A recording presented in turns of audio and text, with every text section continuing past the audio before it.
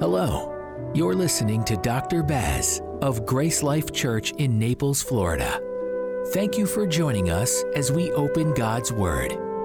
And may God's Spirit speak a personal word to you through it. Total depravity, we want to understand our hearts, know that you have revealed this truth to us because, first of all, it's true.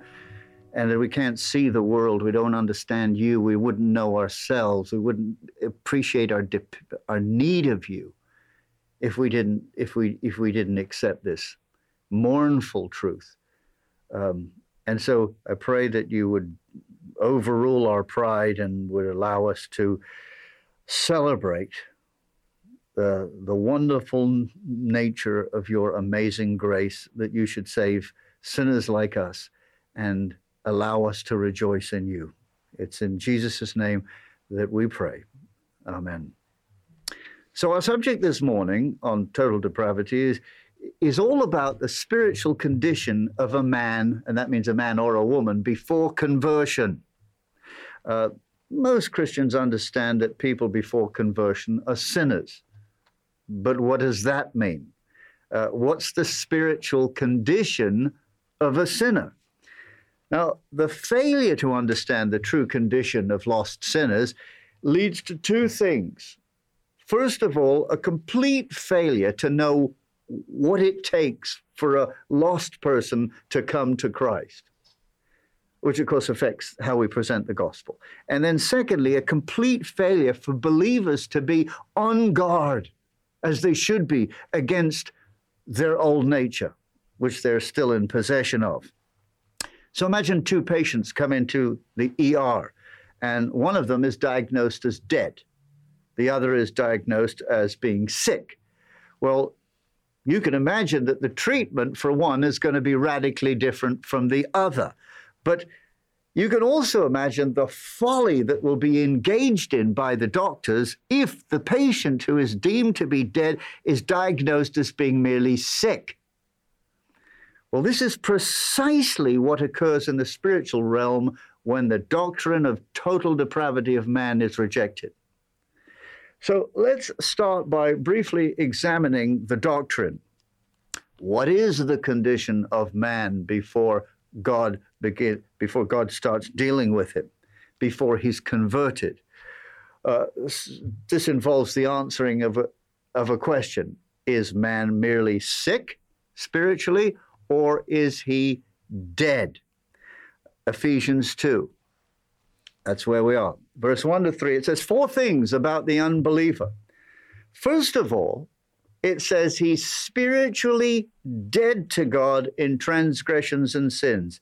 As for you, you were dead in transgressions and sin. Second thing about you before you were converted is you were, whether you were aware of it or not, you were actively following Satan, in which you used to live when you followed the ruler of the kingdom of the air. Who's that? That's Satan. He's otherwise known as Beelzebub, which is the lord of the flies. When you followed him, who was, in your case, and is at work in those who are disobedient to God. Third thing, you're not only spiritually dead, you're not only following Satan, but an unbeliever is wholly devoted to gratifying the cravings of this sinful nature of his. You gratified the cravings of your sinful nature, following its desires and its thoughts. And then fourthly, therefore, you were by nature an object of God's wrath. Like the rest, you were by nature objects of God's wrath. So that passage and many others declare that man, before God gets a hold of him, he's not sick. He's dead. He's completely dead to God. Now, he's dead to God, but how depraved is he? Well, in Jeremiah 17:1, Jeremiah describes man's sin as having been written with a pen of iron, with the point of a diamond.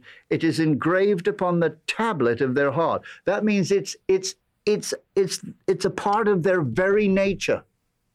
It's not just something they do on the outside. You know, we've heard this before, but you're not a sinner because you sinned. The only reason you sin in the first place is because that is who you are. It's engraved upon your nature. Isaiah chapter 1, verse 4-6 says that the unsaved are a people loaded with guilt. Now, that's talking about from God's perspective. They may be running free and feeling quite happy about themselves. They are a brood of evildoers, children given to corruption. They have forsaken the Lord and spurned the Holy One of Israel, live as if there was no God, and turn their backs on him. Their whole head is injured, their whole heart is afflicted. From the sole of their foot to the top of their head, there is no soundness, only wounds, welts, and open sores. This is God's description of all of us outside of him. Every person who is an unbeliever, nicest person in your neighborhood, that's who God says he is, which tells us that he's extensively depraved. Genesis 6:5 says our heart, before we're saved, that is only evil all the time. So we're not only extensively depraved, we are continually depraved. And then Proverbs 21:10 says the soul of the wicked, that is the unbeliever, relishes evil. So we're extensively depraved, we are continually depraved, and we are passionately depraved. How did that happen? Well, was it society that made me this bad? Is it true that, as many people think, that we're born into this world like a virgin piece of paper upon which horrible people write their prejudices? Let's see what the word says. Psalm 51:5, behold, I was brought forth in iniquity, and in sin did my mother conceive me. Genesis 8:21 says, a man's heart is evil from his youth up. Psalm 58, verse 3, we are estranged from the womb. Man goes astray from his birth, speaking lies. You see, because we're born with this sinful nature, as soon as the asp is broken free from its egg, you can put your finger near it, it'll bite you, because that's its nature. So as a result of the fall, we are all born sinners with a sinful nature. So being dead to God and being depraved, what is man's natural disposition towards God? Well, in John 3:20, Jesus said he hates the light and will not come to it. He won't do it. Why would he do it? Because he hates it. He hates the truth. He hates God's requirements. He even hates God's grace. Because if he's going to be religious, he's going to be something he earned. It's going to be some good thing he did, some religious exercise that he engaged in. He doesn't want grace, though. That's not, the sinner doesn't like that. Colossians 1:21 says he's an enemy of God in his mind. Before I was saved, I was the nicest guy that I knew. I had to find out that I was an enemy of God in just about every thought that I had as a schoolboy. Romans 8:7 says the unbeliever is hostile to God. 1 Corinthians 2:14 goes so far as to say that every thought that proceeds from God, man, the unbeliever, considers it to be foolishness because he can't understand it. So what is his natural disposition towards God? Let's get this straight. He hates God. He hates the one true God. And the very idea of personal holiness is offensive to him. Well, so surely men can do some things to please God. Let's see. Proverbs 15:9 says, the way of the unbeliever is an abomination to the Lord. Proverbs 15:8 says, even the religious activities of the unbeliever is an abomination to God. Therefore, we can see that there are millions of people, as we look out into the world, who are passionate about being religious, who have no interest in coming to Christ or submitting to him. Proverbs 28:9 says, if one turns away his ear from hearing God's law, that is, he has no interest whatsoever in being submissive to Christ, even his prayer is an abomination, which tells us that there's a lot of people praying who have no interest in being submissive to God. Unbelievable. So, no, nothing he can do can please God. She is an abomination to God. In fact, Isaiah 64, verse 6 says, even his righteousness is filthy rags to God. That's a different opinion, isn't it? Well, there's nobody seeking God? What about those people? I mean, there's obviously some goodness in them. Well, let's see what the Old Testament says about that. Psalm 10, verse 4 says, in the pride of his face, the wicked doesn't seek God. All his thoughts are, there is no God. Isaiah 64, 7, there is no one who calls upon God's name, who rouses himself to take hold of God. Well, did it get better in the New Testament? Romans 3, 10 to 12 says, there is no one that seeks God, no, not one. Now, they're seeking gods, but not the one true God, not the God of holiness, not the God and Father of our Lord Jesus Christ. All of Scripture is unanimous in declaring the total depravity, the total inability of man to respond to God, an inability that is the product of his utter loathing to do so. They can't do it because they're not permitted or they're not able. No, they can't do it because they won't do it. If you hate God, you can't serve him. So that's a doctrine, very simply put. We used hardly any scriptures. The whole Bible is full of scriptures supporting this. Now let's look at the importance of the doctrine of total depravity.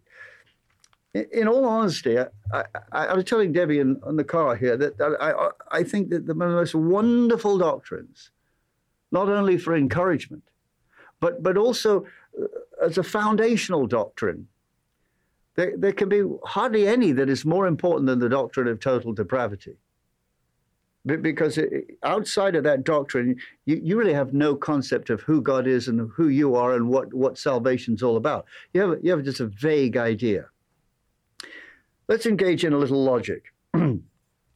Let's suppose that you believe that man does not enter into the world ruined and hopeless, that you do not believe that man is spiritually blind, that he is dead in trespasses and sins, that his nature is hostile to God, that he actually cannot understand God, that he thinks the words of God are foolishness, and that he therefore will not respond to God. Let's suppose you don't believe any of that.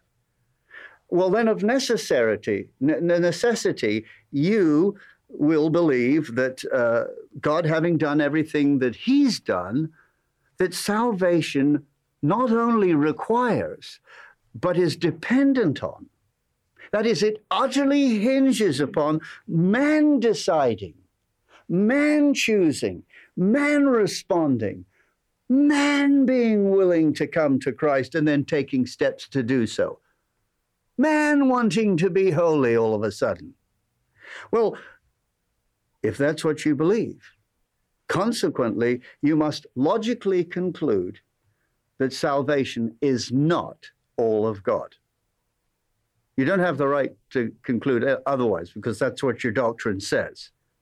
Now, if, on the other hand, you accept exactly what it is that God repeatedly declares about man's condition, that man is ruined and hopeless, that he is spiritually blind, he is spiritually dead to God, he is dead in his trespasses and sins. He sins because he loves to sin. He's hostile to God. He's unable and unwilling to serve God. If you believe that, only then are you in possession of a theology that is entitled to proclaim that salvation is all of God. As Jonathan Edwards said, that there is no hope for a man apart from his personal election by the Father, his particular redemption by the Son, and the supernatural operations of the Spirit of God within him. It comes to salvation. If God left any of it to you and me, any of it, no one would ever get saved. In Matthew 19:25, the disciples ask, well, then who can be saved? And Jesus said, with man, it's impossible. Just get that right. It's impossible. But with God, all things are possible, which is why the Lord Jesus in John 15:16 says, you didn't choose me, I chose you. Which is why Jonah chapter 2, verse 9 says, salvation is of the Lord. And many other passages, by the way. In Romans 9:18, God assures us that he has mercy on whoever he wants to have mercy.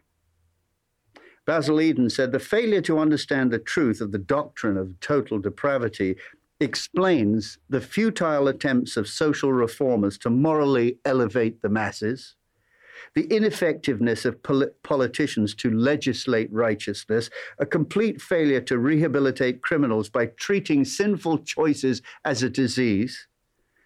And all of this simply is what happens when you underestimate the evil of man's nature and overestimate his moral capabilities. George Whitefield said, I look upon the doctrine of total depravity not merely as a doctrine of Scripture, but as a foundational truth of Scripture. So we've looked briefly at the doctrine, looked briefly at the importance of the doctrine. Now, let's look at the practical value of the doctrine. And I want to do so as it relates to two things. And first of all, evangelism. You see, if you believe that man is dead to God, as the word says, that as Romans 8:7 says, that he does not submit to God and cannot do so. Remember, cannot do so because he hates God. You will understand, along with the Apostle Paul in Romans chapter 1, verse 16, that the only hope of anybody ever getting saved is that the gospel is the power of God for the salvation of everyone who believes, first for the Jew and then the Gentile. And when you believe that, when you get that truth, you're going to take care to preach the gospel accurately, to preach the gospel clearly, which is what the Apostle Paul constantly prayed for.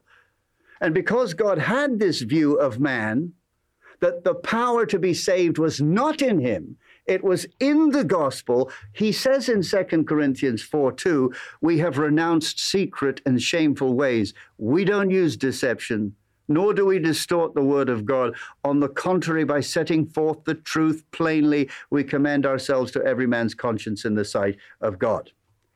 Now, if on the other hand, you believe that man's able to respond to God, if you can just persuade him, you have to be pretty persuasive, then you know what you're going to be tempted to do? Be persuasive. Well, how do you persuade him?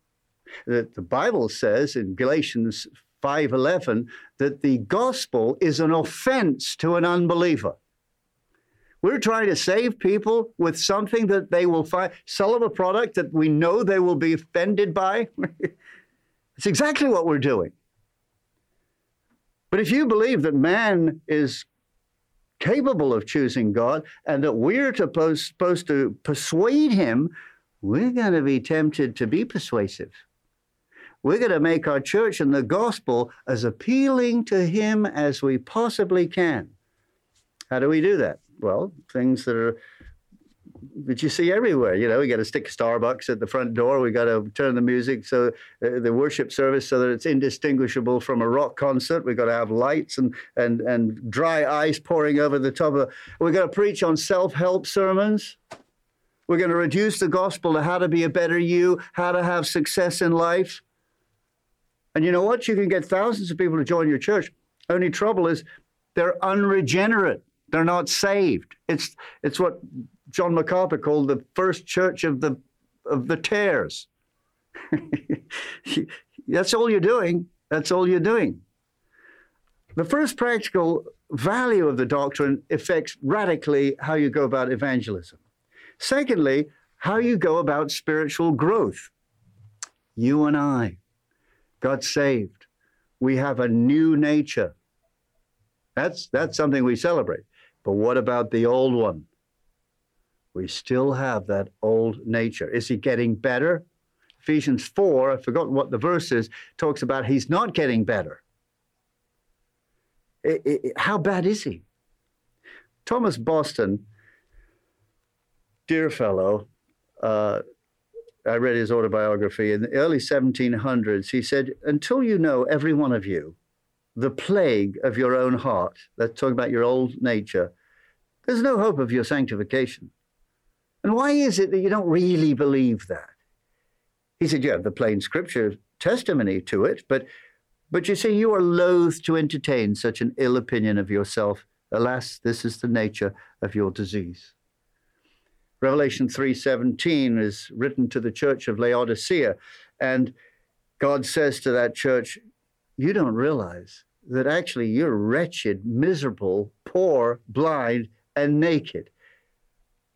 How many churches today represent the Laodicean church? Because all they're told is, God loves you, he has a better plan for your life, he wants to make you healthy and prosper your business, everything. Nothing there about being poor, miserable, blind, and naked and dependent upon God.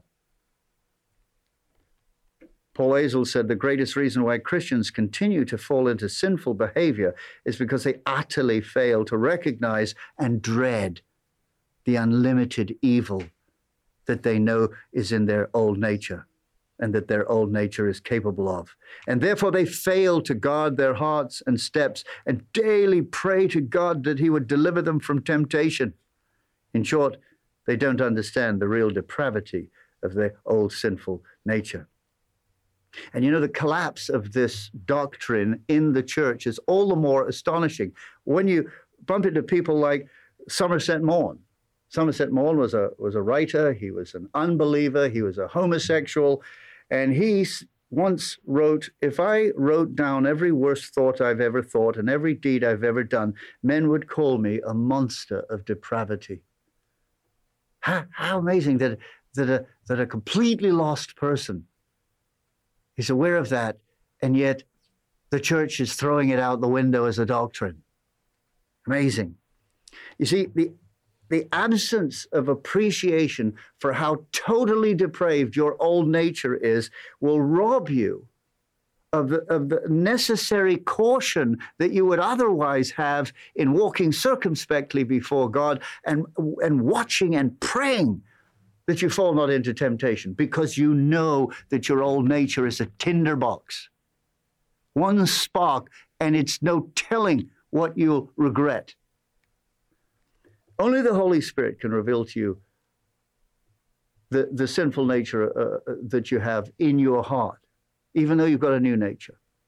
The Bible says that David was a man after God's own heart. We can kind of see why when we look at passages like Psalm 139, verse 23, where we discover that he would pray to God and say, search me, O God, and know my heart. Test me.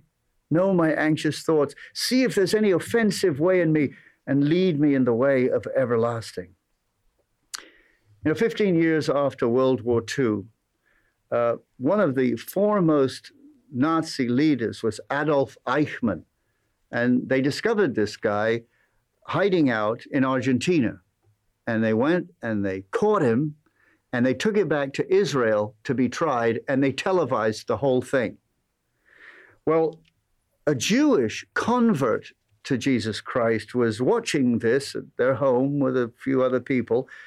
And during the trial, he started to weep. Well, the Gentile friend of his who was sitting next to him said, oh, my goodness, I'm sorry. I know your anger must be unbearable. And he replied, no, it's not anger. It's that the longer I sit here, the more I realize that I have a heart like this man. He knew his old nature. The doctrine, the importance of the doctrine, the practical value of the doctrine. What about the history of the doctrine? Because that's very important. In the 1600s, there's a fellow by the name of Jacob Arminius. You've heard me talk about Arminians. Jacob Arminius, he began teaching in the Presbyterian church in Holland, but he started teaching things that were contrary to the historical teachings of the church. I'd heard these things before. Where does all this stuff come from? So in he and his followers were called up to give an account of what it was they believed. And it was a very slow process because it took another 10 years for him to write down what it was that he believed. And him and his followers drew up a document containing 5 statements of doctrine which explained their views. Well, finally, in 1618, another 8 years went by, a synod took place. That was known as the Synod of Dort. And the Synod of Dort consisted of 84 delegates from 5 different countries who met in 154 sessions over 7 months. And at the conclusion, they rejected all 5 of these articles of Arminianism, and they came up with 5 corresponding articles in order to refute them. These are now known more popularly as the 5 points of Calvinism. But it's very important that you know that the Synod had no intention whatsoever of defining the belief system of Calvin. They were only interested in defining the clear doctrinal positions of the Bible. So what did Jacob Arminius teach? Did he teach total depravity? No. He taught that after the fall, man wasn't dead to God. No. Rather, his nature was impaired. It was damaged as a result of inheriting Adam's sinful nature. So his car wasn't totaled. He just had a fender bender. Nor did he agree that the nature was. No. Let me just make it as simple as this. What he did agree with was that man's sinful nature was damaged to the point that he couldn't respond to God without the help of the Holy Spirit and the grace of God. Well, he had to take that position because there's just so many other scriptures asserting this. But in order to get around it, he said, well, okay, I can see here over and over again in the scriptures it says no man can come to God without the Holy Spirit. Well, the Holy Spirit has just showed up and given grace to every single human being on the earth. And now every single human being on the earth is now capable of wanting to be saved, capable of wanting to be holy, capable of wanting to cooperate with the Holy Spirit. Let me interrupt myself to say why this is just total garbage. Imagine that the grace of God, let's just follow this, the grace of God has come upon all men so that now, if they want, they're capable of choosing Christ. Okay, so in an illustration that I've used before, Jack and Jill grow up in the same house. Same experience, same exposure to the gospel. Jack rejects the gospel. Jill accepts the gospel. Well, if you follow this, then the only reason that Jill accepted the gospel was because there was something inherently good in Jill that was lacking in the other guy, Jack. And therefore, she got saved. Because there had to be something good in her in order to actually see the benefits and merits of the gospel and their own sin and to come to Christ, which means that God only saves good people. But he said he came into the world to save sinners. So with Arminianism, God has taken the first step, and now it's up to you. It's all your choice. In other words, salvation all hinges upon the sovereign will of man, not of God. Well, Arminianism was condemned by the Council of Dort in 1618, 1619. But here's the astonishing thing. What was recognized as a heresy by our Protestant forebears all through history in the last 150 years has become the prominent view of American Christianity. That God's done his bit, and now it's all up to you. And we're going to try to persuade you with whatever means we can, which will always involve watering down the gospel. Well, largely, what does the term total depravity exactly mean? What are we talking about here? Well, let's look first of all at what it doesn't mean. Total depravity doesn't mean that human beings have no sense of right and wrong. We know that from Romans chapter 2. In fact, Romans 2:14 says, when Gentiles who do not have the law, that means God's law, when they do things required by God's law, they're a law for themselves, even though they don't have God's law. Since they show, why would they be doing things according to God's law? ever, since they show that the requirements of God's law is written on their hearts, their consciences bearing witness to it, and their thoughts now accusing them or defending them. You see, let's look at this another way. If you go into the world, and it doesn't matter what culture you're in, and you say, thou shalt not steal, there's no culture that's going to say, well, what's that mean? What does that mean? And you explain it to them, and they go, well, is that wrong? No, they all know it's wrong. And you know why they know it's wrong? God says, because it's the basic law of God is written on every single human heart. And their conscience sounds off when that is violated. That's what the conscience role is, which is why it's very important that you fill your mind with Scripture and you educate your heart beyond the basic requirements of God's law. So if a Hindu has his own rules and he's spent his entire life filling his mind and his soul with those rules, his conscience will still sound off if he violates that. But God's basic law is on our hearts, and the conscience will violate it. 1 Timothy 4:2 talks about those who have a seared conscience, which we call today sociopaths or psychopaths. They violated their conscience to the point that it no longer sounds off. But it only doesn't sound off when they're committing a crime, when they're breaking the law. But, however, because the law of God is still written on their heart, they're going to get really sensitive if you lie and cheat on them. So what does it not mean that human beings have? Doesn't mean that human beings have no sense of right and wrong. It doesn't mean that the lost human beings have no qualities at all. In Matthew 7:11, Jesus said, if you being evil know how to give good gifts to your children. So you can't say they have no qualities at all. Well, where do these sinners get these qualities? Well, first of all, they're made in the image of God, and there's some remnant of that that's still functioning. Number two, 2 Thessalonians chapter 2 talks about the amazing restraining grace of God upon the human soul, upon people. And I think they're much worse than they appear to be because of the restraining grace of God. And then thirdly, any other quality that a person has is granted to him. It's on loan to him by God. It may be that God ordained them to be in a household with good parents who love them, who instilled great qualities in them over the years, which only makes them more guilty if at the end of the day they reject Jesus Christ. Total depravity doesn't mean they don't have any qualities at all, and total depravity doesn't mean utter depravity. In other words, that every sinner in every area of their life is as depraved and as wicked as it's possible for them to be. Somebody put it this way. They said a six-egged omelet may only have one rotten egg, and yet the whole omelet is tainted by it. Okay, so what is total depravity?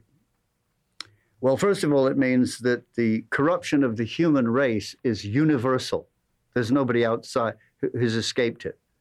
Psalm 143, verse 2 says, no one is living righteous. No one living is righteous before you. 2 Chronicles 6:36, there is no one who doesn't sin. 1 John 1:8 says, if we say we haven't sinned, we deceive ourselves and the truth is not in us. Galatians 3:22, the scripture declares that the whole world is a prisoner of sin. So total depravity means that the corruption of the human race is universal. But secondly, his corruption is extensive.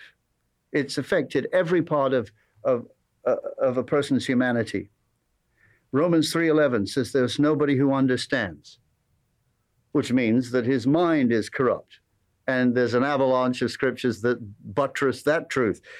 Philippians 3:19, his mind is only ever on earthly things. Romans 1:21, his thinking is futile. Romans 1:28, he has a reprobate mind. Colossians 1:20, his mind is an enemy of God. Romans 8:7, his mind is hostile to God.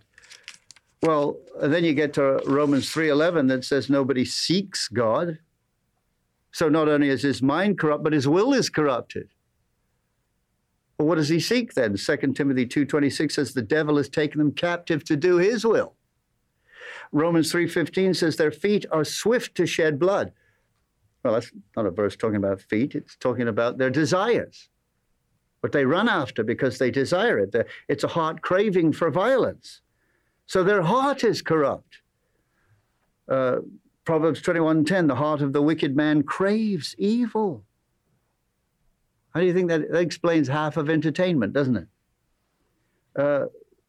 Jeremiah 17:9, the heart of man is deceitful above all things and desperately wicked. So his mind is corrupt, his will is corrupt, his heart is corrupt. This is your old nature. When your old nature is doing the thinking, you don't want to pursue that.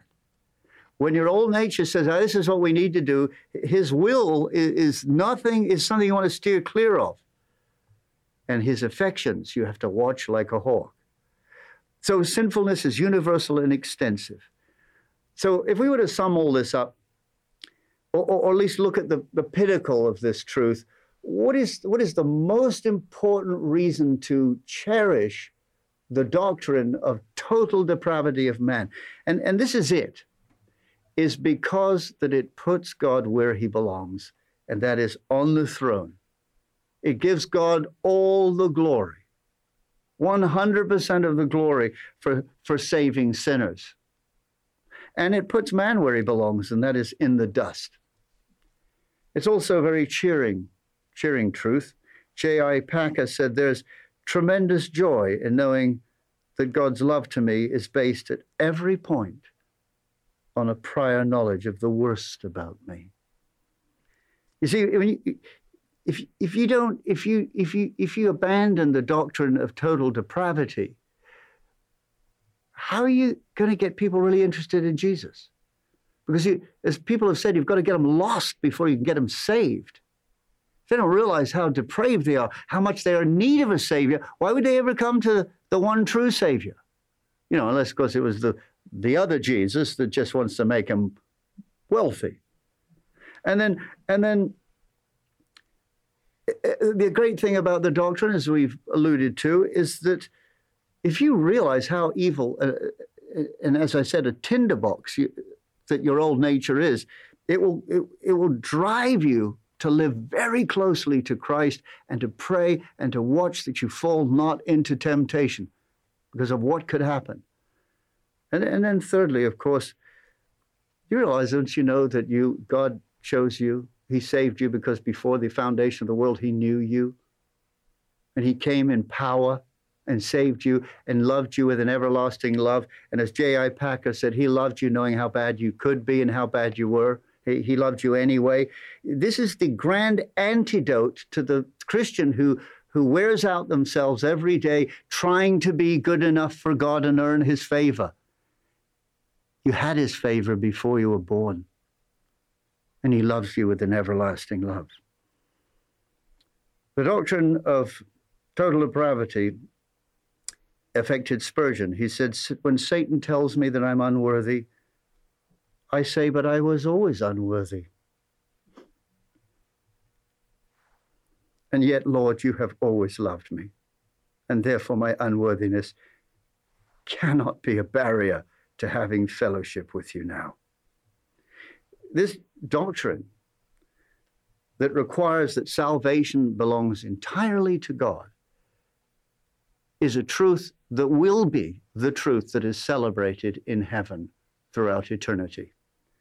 Revelation 7:9 says, on that one day in heaven there will be seen a great multitude that no one can count, from every nation, tribe, people, language, standing before the throne and in front of the Lamb. They were all wearing white robes and were holding palm branches in their hands. And they cried out in a loud voice, salvation belongs to our God, who sits on the throne and to the Lamb. All the angels were standing around the throne, around the elders and the four living creatures, and they fell down on their faces before the throne and worshiped God. So the grand heart of God wants us to have a knowledge of this truth, so that, and that is the truth, that our salvation belongs entirely to God, so that we might also fall down on our faces before the throne of God and worship him as he should be worshiped. Let's pray.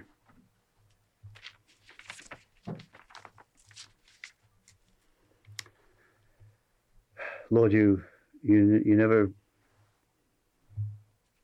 knock us down a peg or two without doing so. As Spurgeon said, you dig deep in order to build a foundation to build high. And I pray that you dig deep in our lives and we become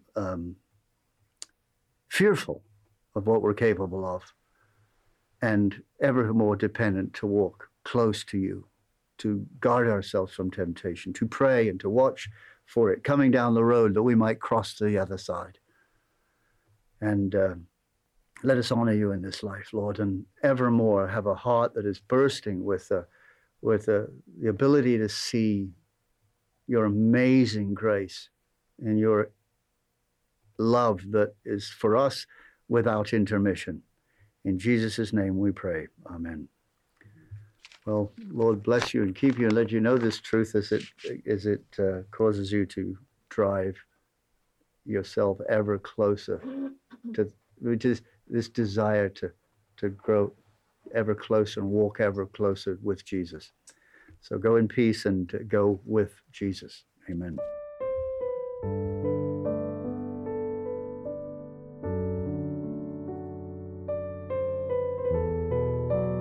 Thank you for listening to Dr. Baz. Tune in next week as we continue studying the Word of God. May God bless you.